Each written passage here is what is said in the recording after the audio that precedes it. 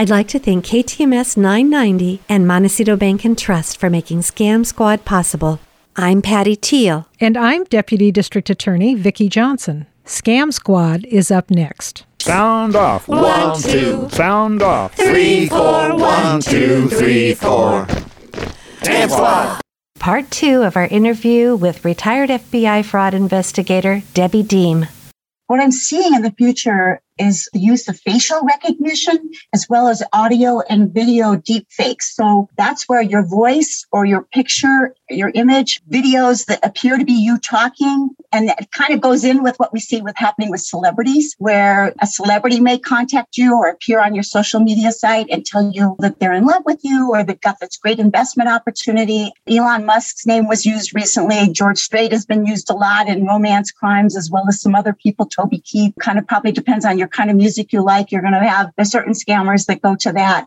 So I think that whole issue of just fakes, and whether it's deep fake by cloning a voice of somebody that's well known, I think that's more and more the ways that future fraudsters are going to be using that technology to defraud us. People actually make a video that looks like the person already. Is that being done?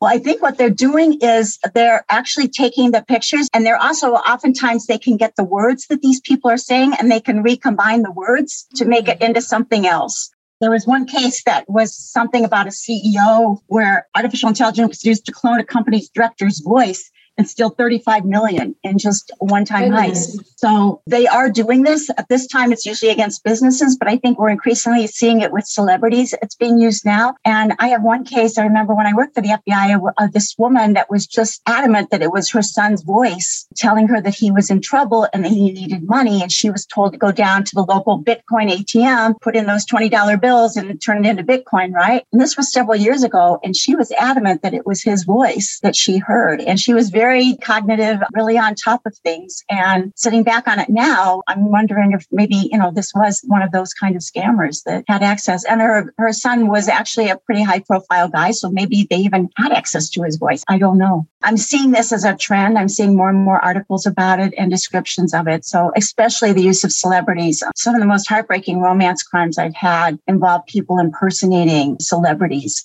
And there's supposed to be the blue check program where if it's a legitimate celebrity social media site, there's a little blue check on it to verify that it's real. But some of those, I think you have to be really, really careful and recognize that that celebrity is probably not going to be divorcing his or her wife to marry you. Or that investment that celebrity is pitching is probably not that really the celebrity doing it. That's really frightening, though, because you can see how people would get sucked in. You see the face, you see them talking, their voice is coming out of the person's mouth. Like a science fiction, isn't it? It is like a science fiction. And so my question is, how do you really know who you're dealing with?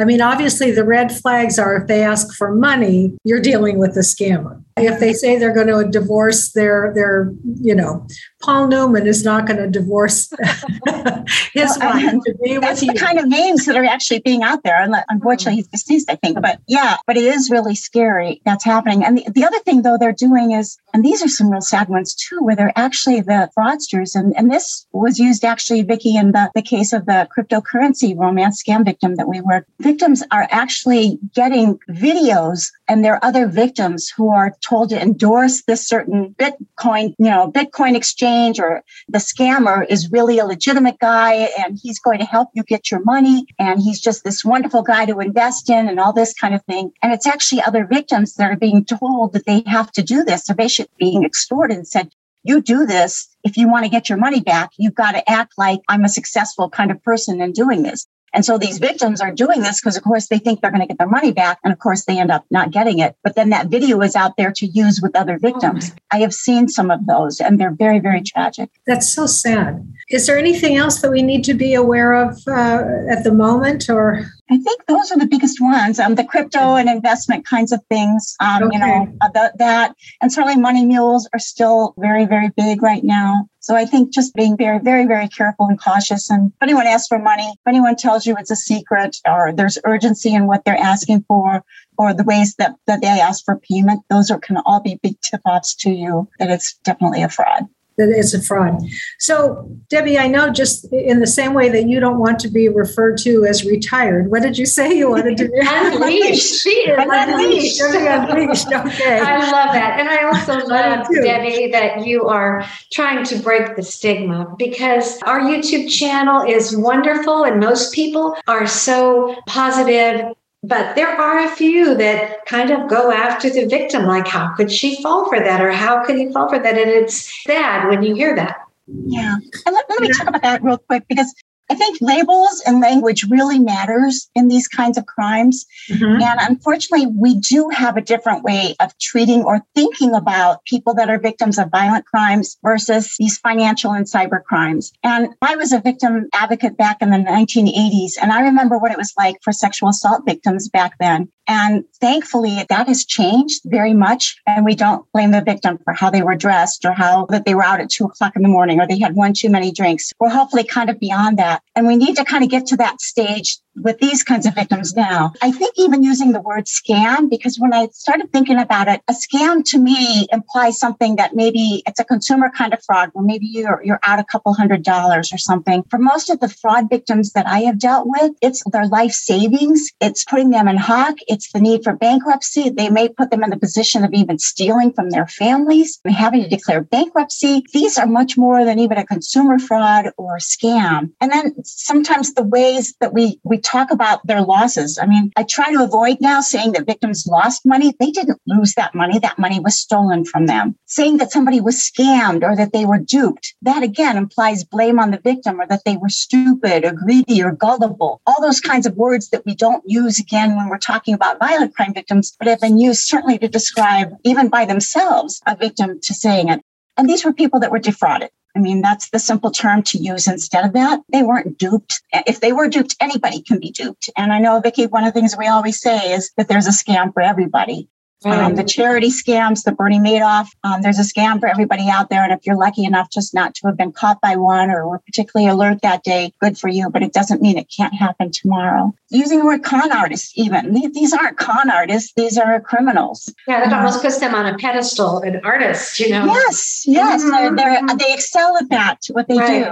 And even consumer frauds, mass marketing frauds, and a nonviolent crime. I just go off when I hear the term nonviolent crime, because a lot of these crimes include threats. They'll include sextortion or extortion, just some horrific kinds of things that can happen to these victims. And when we're putting this kind of label or language onto them, I understand why many of them won't report it, or many of them feel ashamed and have a hard time, or the judgment that comes down on them for filing that report or telling a neighbor or a friend. So those can all be issues. I love your mission. It's great. Debbie, we do need to keep that in mind. We have to be careful of the language that we use. We don't want to discourage people or make people wary of reporting these terrible crimes. And we have to always remember these are crimes, and the people that perpetrate these crimes are criminals. And let's just call them that. Let's call them thieves. Let's call them fraudsters. Let's call them what they are. But I think the word technology facilitated fraud is a much better term to use. And I've thought about this for a lot of years. And I really think this is the term I'm going to settle on and try to get people to start using. And by using that word technology facilitated fraud, the technology can keep changing, but it's still fraud. Okay, I like that. Technology facilitated fraud.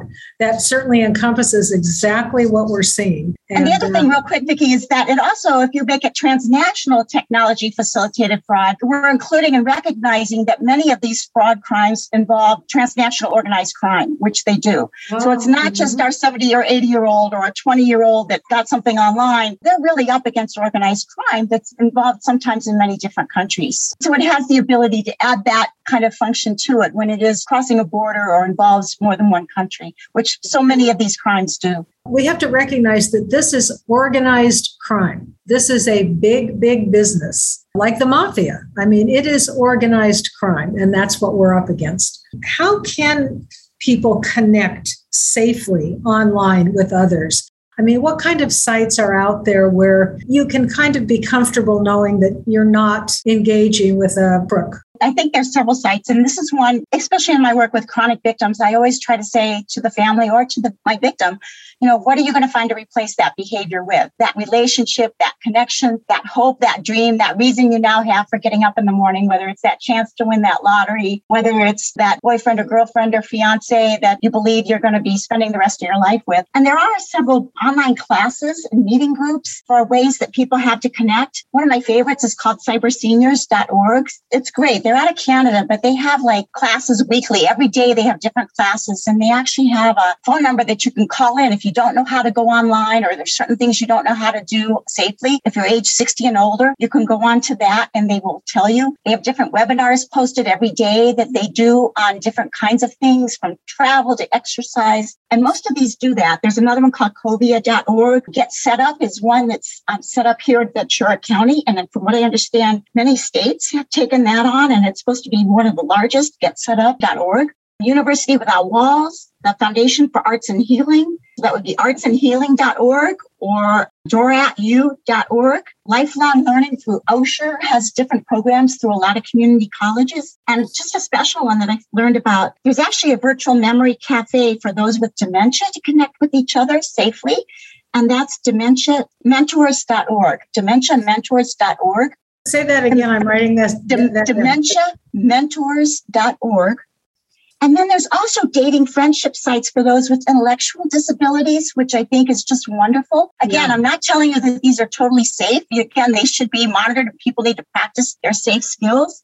https://www.specialbridge.com and myspecialmatch.com. So those are kind of dating friendship sites or whatever for people with intellectual disabilities or adults with intellectual disabilities. So going on to some of these sites might be a good way to develop friendships with people all over. They are monitored. I'd say be careful about friending anybody in person on these kinds of things, but as long as you're online and on whatever that site is, it should be a safe place. And you can learn everything from new technology skills and staying safe online to exercise and cooking and discussing all kinds of things. I love the idea that with some of these frauds that are so compelling to people and they're so addictive, one of the strategies to get people off or away from those crooks is to give them an alternative, somewhere else to go, someplace where they can occupy their time in a much more healthy way. And so these are wonderful opportunities, I think, for people to have healthy online relationships. And it's great to know that there are so many out there. And Patty, maybe we can find a way to post some of these sites. Right. I will go back and I will put it on our YouTube video of this interview with Debbie. I wasn't sure I got the second one, Debbie, after cyberseniors.org. Do you remember what the next one was? It was Covia, Covia.org. I know you just have so many things you can share. Is there anything else? The importance of family and friends staying non-judgmental and being there for support, but also how important it is to report to the Internet Crime Complaint Center and the Federal Trade Commission. And we could talk about those things perhaps some other time. And if you've got issues and you're an older adult, the National Elder Fraud Hotline, I really, really recommend. All their activity gets reported to Congress. It's actually run through the Department of Justice, Office for Victims of Crime. It's called the National Elder Fraud Hotline, and that phone number is 1-833-372-8311. They can answer questions Monday through Friday. They serve all languages you can imagine. Anybody that's been a victim of a fraud or has someone that's age 60 or older that's been a victim, they're a wonderful resource. They do have case managers there that will help people walk them all the way through and even help them in reporting. Those are great sites to have. I have given those numbers out before, but we can't do it enough. You have to do it when somebody has a pen and paper in hand. So thank you for giving those sites once again, Debbie. And I can't thank you enough for being with us today and imparting your knowledge and your wisdom and your perception of how these particular crimes should be handled. It's so, so helpful. And thank you also for continuing your great work. Yeah, thank you, Debbie. And thanks for being unleashed. Yeah. We're going to have you back, Debbie. Absolutely. Doing what you're doing too. Thank you so much. Bye-bye. Bye. So I know that you have a fraud hotline number 2 in case someone is worried that they've been the victim of a fraud or a scam or someone they care about. And if you live in the Santa Barbara area, you can call Vicki. Vicki, would you give that number? Absolutely. My number is area code 805-568-2442. And I'll say that again, 805-568-2442. And Patty, would you like to end this show with some good news? Do we have time today for some good news? Well, we'll fit it in somewhere. So yes, good news we can't ever turn away from. All right. So I liked this headline, Nigerian national extradited for defrauding elderly victims and money laundering. Notice I emphasized the word extradited. So this is a situation where the crook lived in Nigeria, and our FBI and Department of Justice was able to put together a task force, find him in Nigeria, ask the Nigerian authorities to extradite him, and they cooperated and they sent him here. And he is charged with creating fake online dating profiles to post on online dating websites. Like many romance scammers, he would convince victims to send money to non-existent romantic partners or just to give them access to their financial account so the fraudster could initiate money transfers himself, or the crook, as Debbie would say. So we are thrilled that Nigeria is cooperating with us and extraditing these folks when we find these crooks. It's good news. Thank you so much, Vicki. I appreciate it. So until next week. Okay, thank you, Patty. Bye-bye. Bye-bye.